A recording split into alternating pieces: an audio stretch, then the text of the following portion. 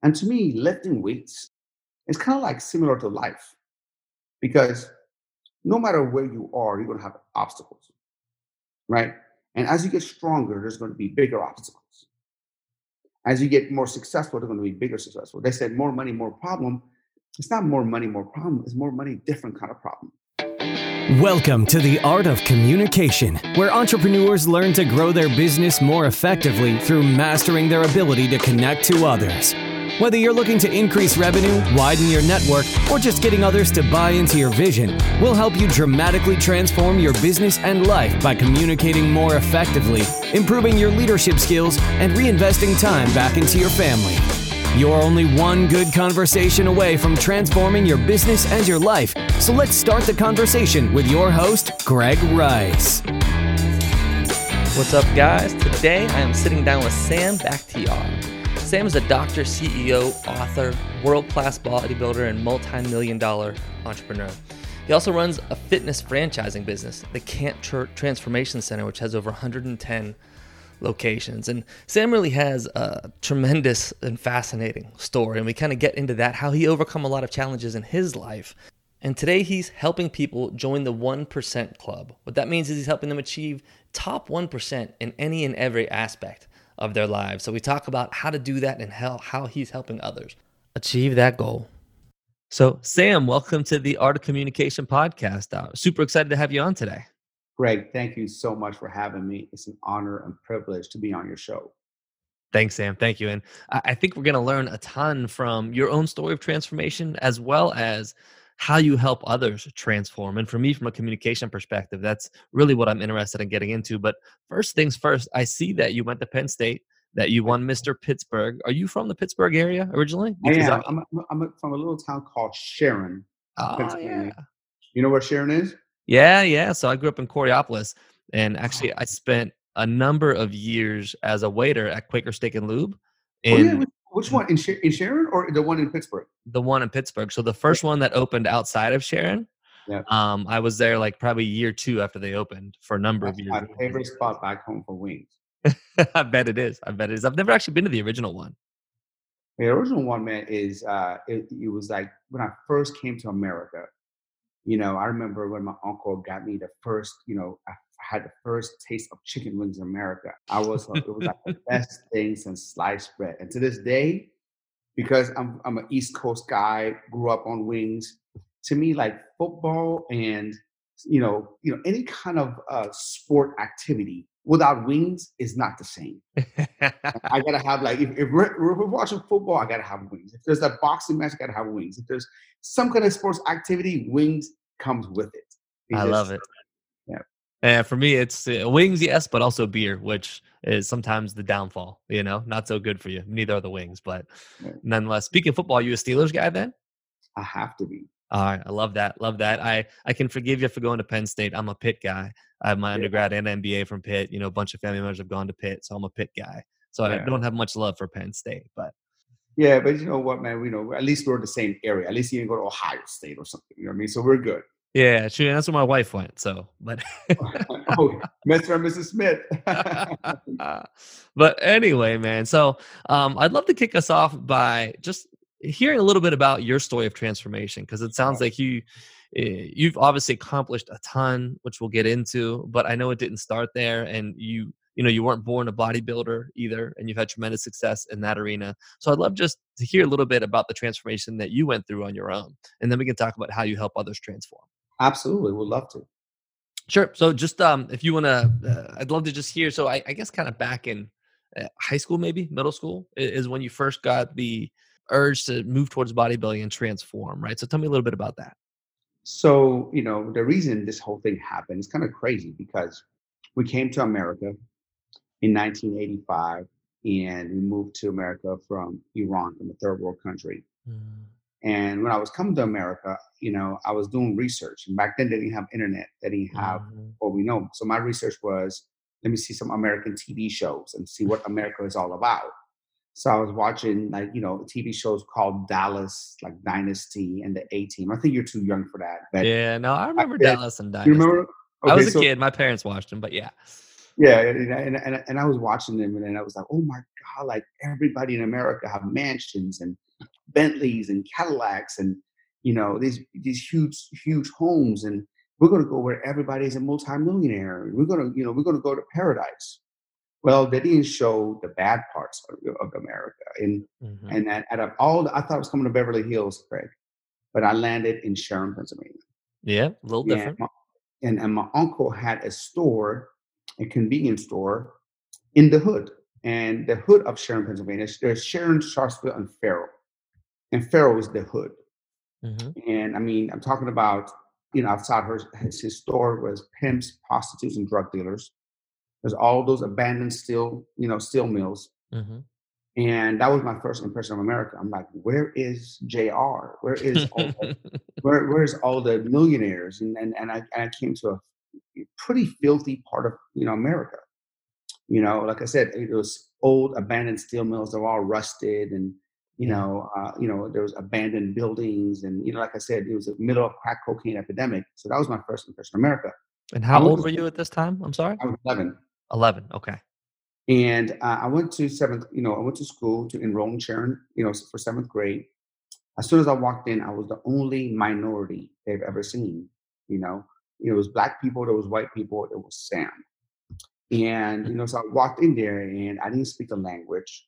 My clothes was different than nothing that you find at the mall, and haircut was different. So immediately everybody was like, "What is that? What is that? Who, you know, she's not black, he's not white. Who is he?" And so I wanted to enroll in seventh grade so I could learn how to speak English and continue education. And I also wanted to play football, and not the American football because I didn't know what American football was. I wanted to play the real football as the world knows it. And they're like, well, no, we don't have that. That's called soccer here. We have baseball, football, American football, and basketball. So I never knew anything about baseball. Never heard anything about American football. I didn't know, but I knew basketball. I never played it, but I knew the object of the game is dribble the ball and throw it in the hoop. I said, well, how hard can that be? I'm going to try out for the basketball team. So I never forget, I tried out for the basketball team in the cold Pennsylvania winter. 23 people tried out for the basketball team. 22 people made it. One person didn't make it, and it was me. Yeah. And at that time, it was like the biggest blow. I was like so, so, so sad. I was crying all the way home. I walked all the way home in the snow. And today I realized that me getting cut from the basketball team was one of the best things that happened to me. And if you guys are going to follow my story, people who are watching or listening to this, you're going to see that all my biggest devastations became my superpower. So I went home and I told my mom, I said, Mom, I don't like this country. People are making fun of me. I'm getting called names. I'm getting bullied. I don't understand the language. I got cut from the basketball team. I'm the laughing stock of school right now. What am I? I want to go back home. So my mom told me three things at that time that forever changed my trajectory of life. And this is something that I finally came to a realization. Why am I the way I am? And believe it or not, only about a month ago, I came across this is what happened. Because people say, Sam, why are you so disciplined? Why you manage your time? I manage my time. Look, why you do certain things a certain way. And I didn't know why until when I went back and looked at my mind tape, if you will. I came out with my mom sat down to me and said, Sam, we came here as refugees.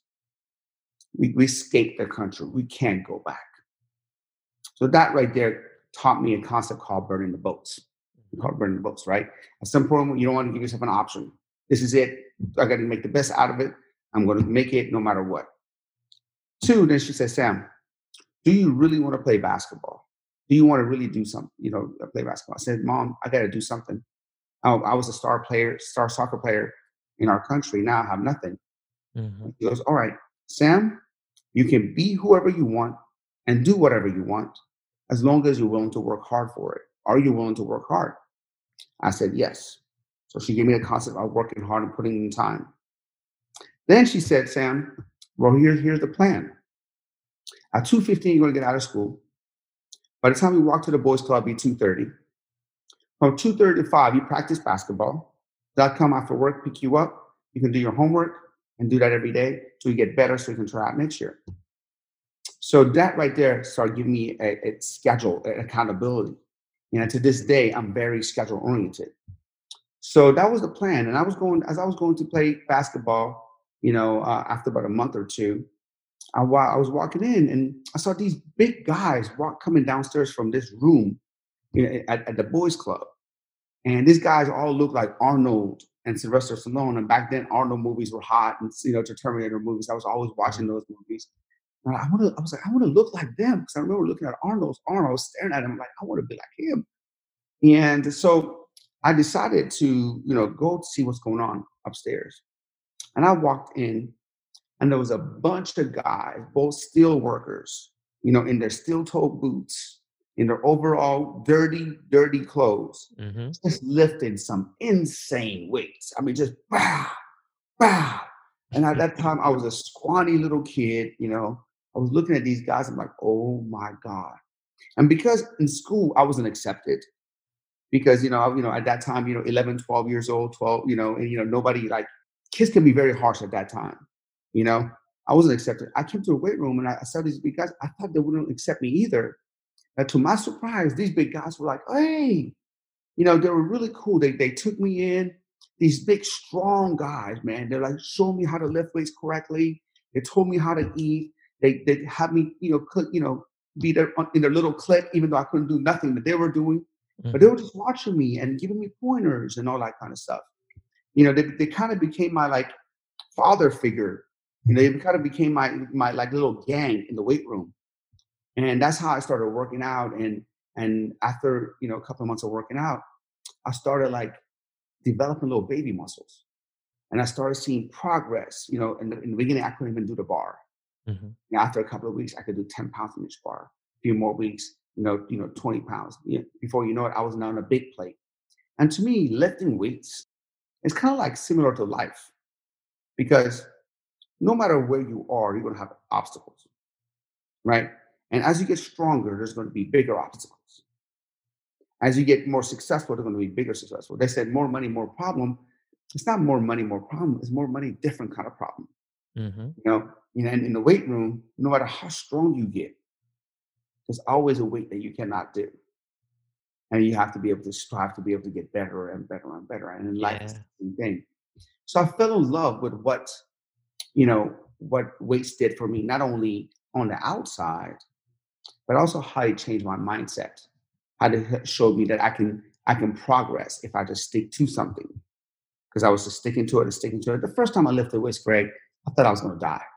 The next morning I got up, I'm like, what did happen to me? I felt like somebody just punched me all over. Yeah, I been couldn't there. walk for a week. And I remember, getting some Bengay and I rubbing it all over me. The whole house stunk. One time I forgot that I had Bengay on my arm, on my hand. I went to pee and I grabbed my stuff with Bengay. I was dying, man. My private part was like, screaming, and that's when I knew that I wanted to do that rest of my life. I wanted to transform myself, but I also want to help other people transform, physically that will lead to eventually mentally, emotionally, and touch every aspect of their life. Yeah, a lot of great and powerful stuff there, especially from a communication perspective. Like the conversation you had with your mother that really gave you powerful guidance even to today and really did guide your path. And I'm always thinking about, so I have 5 kids, right? Interestingly, so 4 of them are adopted. 2 of them I brought home from China at 9 and 10, didn't speak any English at all, right? So a similar scenario, a little bit different than yours, right? But there's definitely some similarities. But I'm always thinking about how can I communicate with them in a way that will empower them in the future and help them make good decisions, even while I'm exhausted from work and dealing with the other 4 kids and everything else that we got going on in life. So that's one part. The second part is the way the weightlifting community took you in, right? And it helps me think about the impact of community and how important it is when you're in a community to be open to others, right? And teaching them and letting them come in and grow because it's just so powerful. And it's really the only way any of us get better at anything is by learning from others who've done it before. And then I love how you tied together kind of weightlifting in life. And just to add one piece to that, something else I've always thought about it, I'm sure you've thought about it too, is you get stronger by getting your weakest, right? Like you lift till you fail, and that's how you get stronger. And I've found the same thing in life, right? Where the same thing, like you said, like you get your superpowers through your failures. Where you have the hardest time is where you grow the most. And so I really agree with you in looking through that lens. You know, I've talked to so many people in life, so many, and the thing that keeps coming up is that without obstacles, without stress, there comes depression, Mhm. and there comes the downfall of the man. Even your body, the way you how do you get vaccinated against the disease? You introduce the disease. Yep. You know what I mean? So obstacle is not in the way. Obstacle is the way. hmm You have to You know, build up the strength to be able to overcome it to be able to achieve your goal. I interviewed Dr. David Sinclair. He's one of he's a Harvard professor, the number one anti-aging guy. And he talks about the fact that you need to put your body through stress to make it stronger. Mhm. He's a big thing about, making you put your body in extreme cold and extreme heat to build those immune systems, to build those cells, Mhm. to be able to do that. He talks about the power of fasting, Mhm. and it's just so true in so many different levels and so many different things when it comes to whether it's entrepreneurship, whether it's your body, whether it's just becoming a man. How can you become a man or a woman if you never face adversity, if you never got your teeth kicked in? You know what I mean? True. You know what I mean? How can how can you, call yourself a human if you haven't done that? And unfortunately, in this society today, where, everybody's just like, sitting on the couch and being on the computer, and sometimes they don't really face the real adversity that we have. I think sometimes we need to create artificial adversity, to be able to push ourselves beyond what we would normally push ourselves to get better. Yeah. Yeah. So as you're thinking about, or I guess as you're talking about helping folks overcome adversity and transforming their lives, it's one thing to transform your life. I think it's a completely different thing to motivate somebody else to transform theirs. And I'm curious of your thoughts, thinking from a communication perspective on how you connect with them, build the trust with them, and motivate them to do everything they need to do to transform their lives and then stay transformed. The way I communicate with them, and this is a great subject and a great question, very very good question. I've learned this in life, that when the student is ready, the teacher will appear. Mhm. And no matter what I say, no matter what I communicate, if somebody's not ready, they're not going to be ready. So what I've done is by showing them what I do. See, my children, they're not going to listen to me. They'll listen to me, but they're not going to be able to, because dad said so, here's what I'm going to do. But they'll watch me, Mhm. and so if I lead by example, and through the whole process, communicate what I'm doing and why I'm doing it, Mhm. that is the best way than just try to, hey, do this, hey, do that, hey, I want you to do this. Here's why you gotta let them know why you do it, how you do it, and what benefit it has for them while you're doing it in front of them. And I think leading by example is the greatest way to persuade someone. Yeah, and you communicate with a lot more than just your words, right? Absolutely. Yeah, so I think that it's important to look at it holistically, and both parents and CEOs and leaders of companies don't realize, I think, how much they communicate outside of what they say. I didn't realize it. I had the other day we were driving, and my 6-year-old, out of nowhere, she goes, "Daddy," she goes, "I need to make some money." And so here I have a plan. I said, "What's the plan?" Goes, "Well, I want to make some lemonade stand, and then I'm gonna, get this stuff, from Albertsons, it's a grocery store, and I'm gonna make a lemonade stand. I'm gonna put it on this road." I said, "Well," I told her, "it's COVID going on right now. I don't think that's a good plan." She thought about it. She goes, "How about I sell face masks?" I'm like, "There you go. There you go." Yeah. And it's so crazy because because she listens to me talk business. Mm-hmm. And now out of nowhere, I didn't expect that, and that's the greatest, that was like, wow, Yeah. it's working. She's quite resourceful Yes, very, very much so. and creative. That's awesome. So, working with somebody to transform their body versus working with somebody to transform their business, what are the things in common and differences that you see across those two different landscapes? They're the same. They're really the same. You know, all you have to do is create the discipline and transfer the discipline over. Mm-hmm. If it wasn't because of bodybuilding, I probably wouldn't have the same discipline that I have right now in business. There's a saying that the way you do one thing is the way you do everything.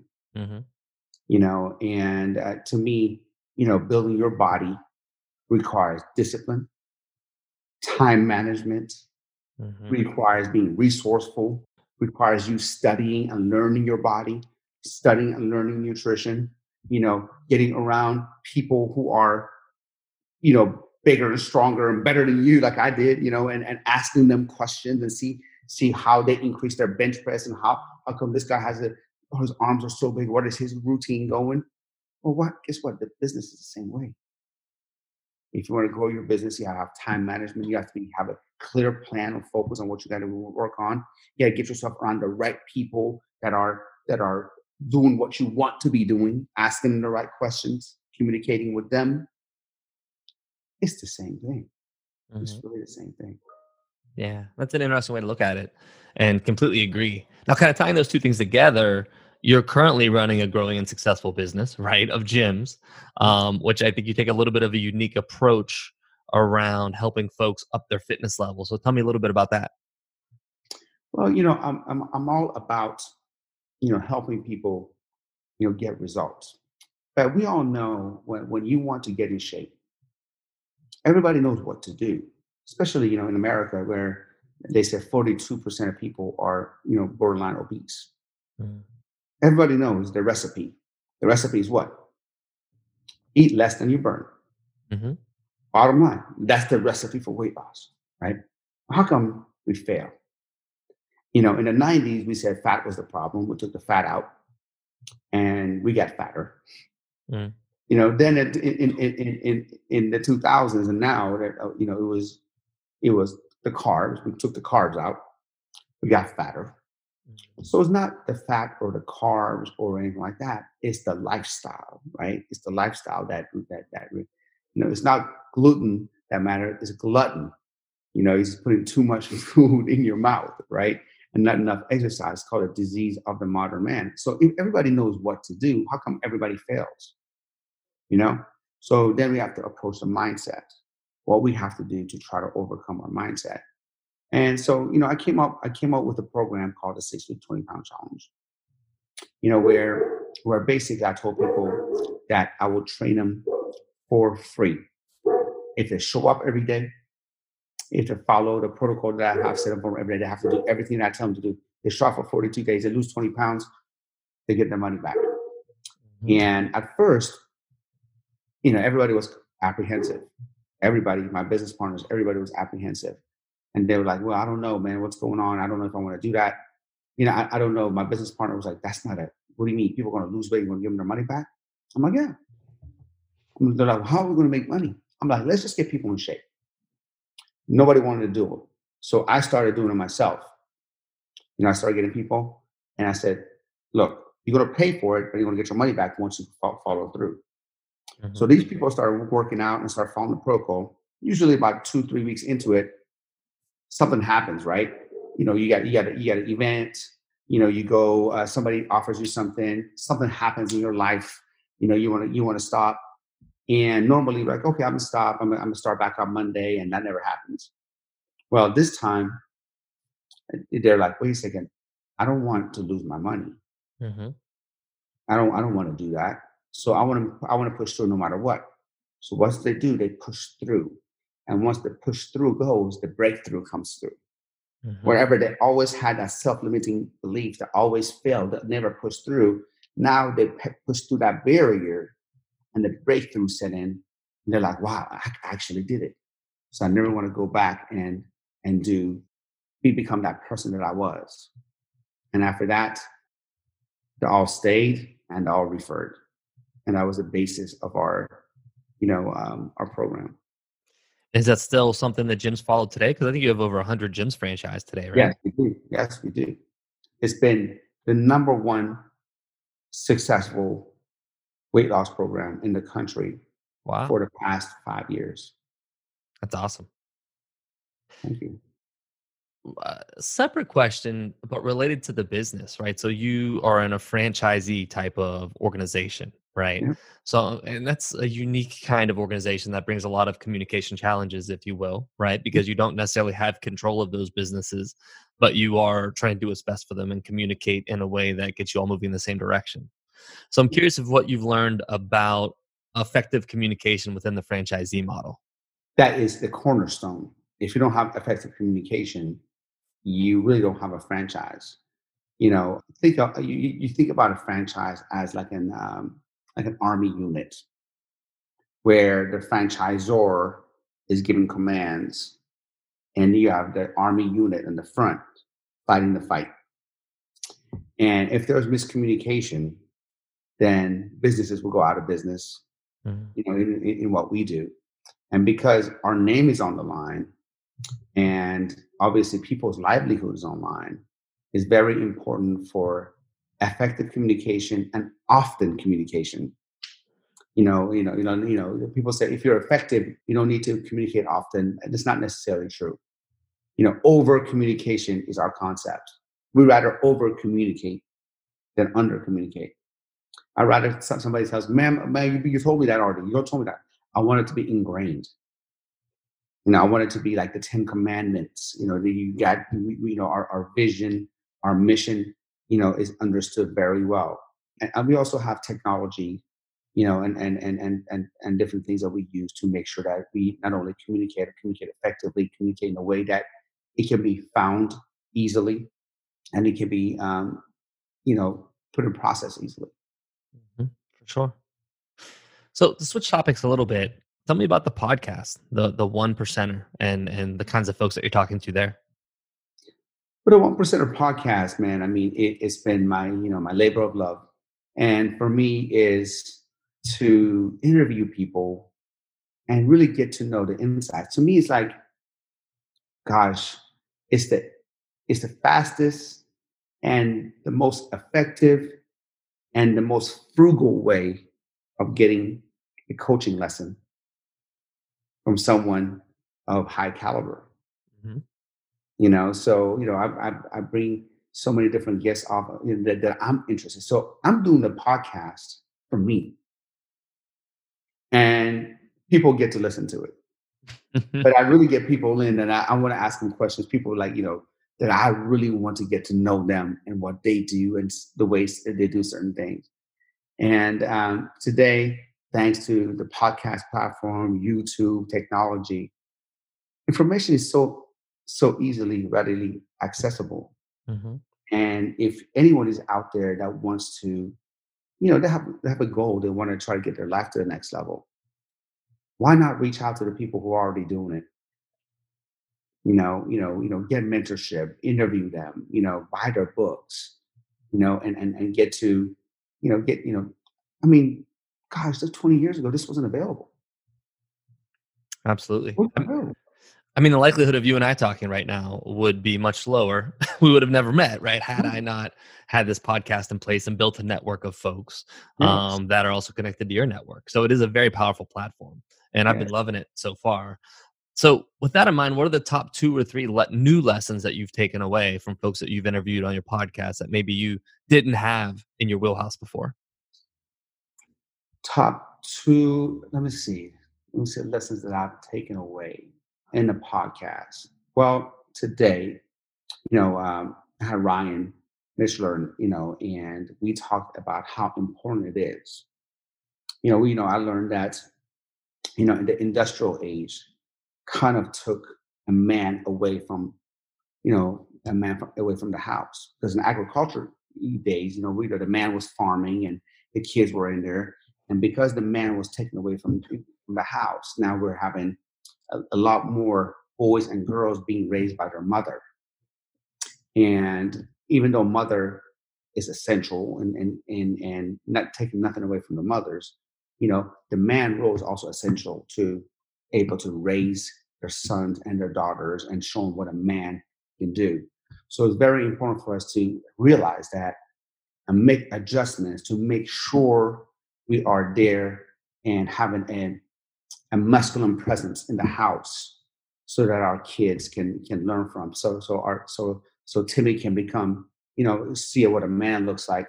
And also, the daughter, say Tiffany can see what a man, what kind of man she should look for when she grows up. Hmm. So that was that was profound. And one of the other things that I've learned is this is I love talking about this kind of stuff. Was nutritionally. Nutritionally, I was raised to as a bodybuilder, you have to eat every 2.5 3 hours. That was Hmm. considered healthy. That was considered that's what you want to do to build muscle and lose body fat. But when I got deeper into nutrition, that I listened that bodybuilding and longevity is two different things. Hmm. To build muscle, you have to eat every 2.5 3 hours. But right now at 47, I'm not trying to be that bodybuilder no more. I'm not trying to have 20-inch arms. I'm trying to live the longest and not only add more life to my years, but add more years to my life, both of them, right? And so fasting and the process of autophagy, and the things are so crazy. So I went from somebody who eats 6 or 7 or 8 times a day to now I eat once a day. Okay. Wow. Mhm. Yeah, yeah, Wow. Yeah. I've certainly uh, done some research, done a little bit of intermittent fasting myself, but haven't shifted to the 1 meal a day approach. I've tried the 2 meal a day approach, but 1 meal a day would take some definite getting used to. Got to work my way there. yeah. If at first week or so is hard, but after a while, I feel great. I feel great. I'm so much more mentally focused, and I'm less tired, and I get to enjoy a nice meal too. You know what I mean? Like I don't have to watch. Oh my god! Like I got to just eat chicken breast now, whatever it is. I can have a reasonable meal, that I don't have to feel guilty about. It's got to be a huge meal though, right? Yeah, I mean, yeah, it's a huge meal. I would say it's probably like 3,000 calories. But I enjoy it. So I don't have to be like, oh my god, but I can't have this and I can't have that. I can just have a nice meal. And I'm mentally so much sharper. That's good to know that an expert like yourself validates that fasting is a good way to go. So Yeah, appreciate that recommendation, even though it's a bit outside of communication. So, few more questions that I'd like to ask everybody who I have on the show. yeah. First one, and you kind of already answered this, but you might have another one in mind, right? So I really believe in the power of a single conversation, the power that one conversation can have on your overall life and the journey that you take. So I always like to ask my guests if there's one conversation they can point to that had a really meaningful impact on the path that you ended up taking. You obviously already mentioned the one with your mother. Don't know if there's any other ones that you might want to call up and share with us. I've had many conversations, man. I had many conversations, but then usually the conversation that has, a huge impact in your life is the conversation that opens your mind to bigger things. Hmm. I remember, and I'm going to just, tell you this because it's kind of like it didn't change my life. It just opened my eyes. We all have like financial goals and things that you want, and all that kind of stuff. But a lot of people are asking Sam, when are you going to get a jet? And I thought, man, there's no way I can ever be at that level to get a jet, or I will ever be at that level to be a jet. I mean, you got to X, Y, and Z. So I was invited to one of my friends who has a private jet, to go to San Luis one day. And I was sitting down there. He asked me, "Won't you get a jet, Sam?" I go, his name is Ed. I go, Ed, I'm not at your level. I don't think, I'm like, Ed, I said, Ed, I'm not at your level. And then he sat down and he broke it down how easily it is for me to get a jet. And that just blew my mind, right? Hmm. And it wasn't any more than I had to do now. So even though that's not a life-changing conversation, but it just blew my mind that you can have those kind of conversations so many different times, so many different things to be able to do. I think it's a great example, right? what I found in life is somebody's done what you want to do before and they don't have superhuman powers, right? Yeah, They no, no. found a way to achieve it, Yes. which normally is changing small things here and there, doing this and that, or connecting with this person or that person, things that are in your power to do, at least eventually, if you plan to be able to build towards that. And I think that's a great example of that, right? And yeah, and Greg, another conversation that I want to tell you about is that I was the guy who was a super achiever, but I was never happy when I reached a goal. I always set another goal, another goal, another goal. So every time I reached a goal, it wasn't like a celebration. It was almost like an agony. Like, oh gosh, man, I reached this goal. Cool. What's next? Like, I'll never sit down and be like, hey, man, you did a good job. You worked hard or whatever. What's next? What's next? And so my pastor told me, Sam, it's okay to have goals. But here's what I want you to tell yourself. And it really grounded me. And to this day, it's something that I tell myself every single day. I always tell myself, I'm not where I want to be, but thank God I'm not where I used to be. Hmm. You know, and that made a lot of sense to me. And every time I get little, my God, man, I'm not where I want to be. I don't know where I want to be. I look around, I'm like, gosh, man, coming from where I come from, coming to the United States with $500 on the luggage, coming from, not, raised without a dad, living in the projects and getting food stamps and, all that kind of stuff to not having any financial education, to where I am right now. Well, I'm like, all right, well, I'm not where I want to be. I still want to do more, but gosh, man, I've done okay. Yeah. Yeah. It's It's just being grateful. Yeah, very cool. So, second question for you: as you think about all that you've accomplished, if there's one communication skill that you could have had in more abundance that would have made it easier, what would that have been? Communication skill. Gosh, man, the one communication skill that I sucked at and I still struggle with, I'm a lot better, is to be able to not only be able to be precise in communicating and not assuming people already know what I'm talking about, Hmm. but also to be able to communicate in a way that is less offensive. I come from a sports background, locker room background. You know what I mean? And so, I'm always very direct, very to the point.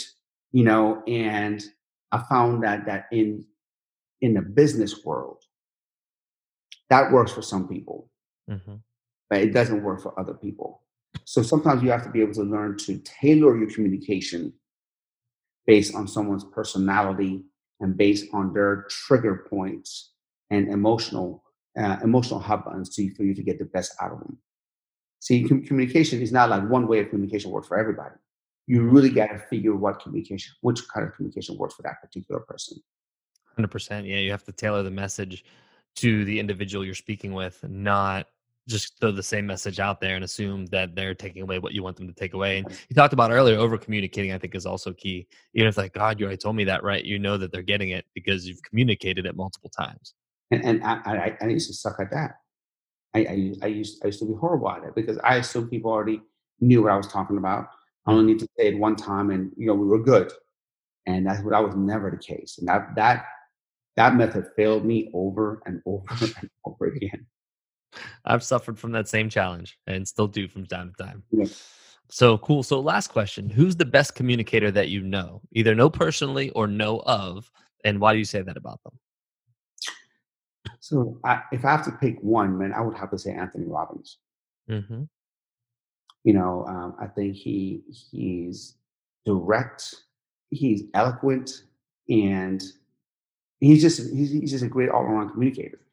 I remember seeing his infomercials when I first came to Sharon, 1985. And when I got to meet him and hang around with him, like this guy just got the communication down, hands down. He knows how to get his message across, and he knows how to reach the masses. Yeah. If I had to pick one person to communicate with in this age, it would be Anthony Robbins. Yeah, he's also a really powerful persuader in the moment, right? Making folks change behaviors and mindsets immediately on the Yes, spot. It's amazing. It's amazing. yes. So, where can folks find you? You know, where can they find the podcast, the book? Where can they learn more about your businesses and your coaching and everything else that you're up to? Sure, you can just you can Google my name and all my Instagram and websites and everything will come up. Sam Bakhtiar, SAMBAKHTIAR, or you can text me directly at 909-200-4015. Wow. A direct phone number to text, that's pretty awesome. It's cool that you're open to hear feedback and help folks like that. So I appreciate that. I appreciate it. Thank you for having me, Greg. Yeah, no, this was a great conversation. I think we can all learn a lot from your story of transformation and how you're helping others transform their bodies and their businesses. So just really appreciate your time today and your thoughts. Thank you so much. I appreciate you having me on the show.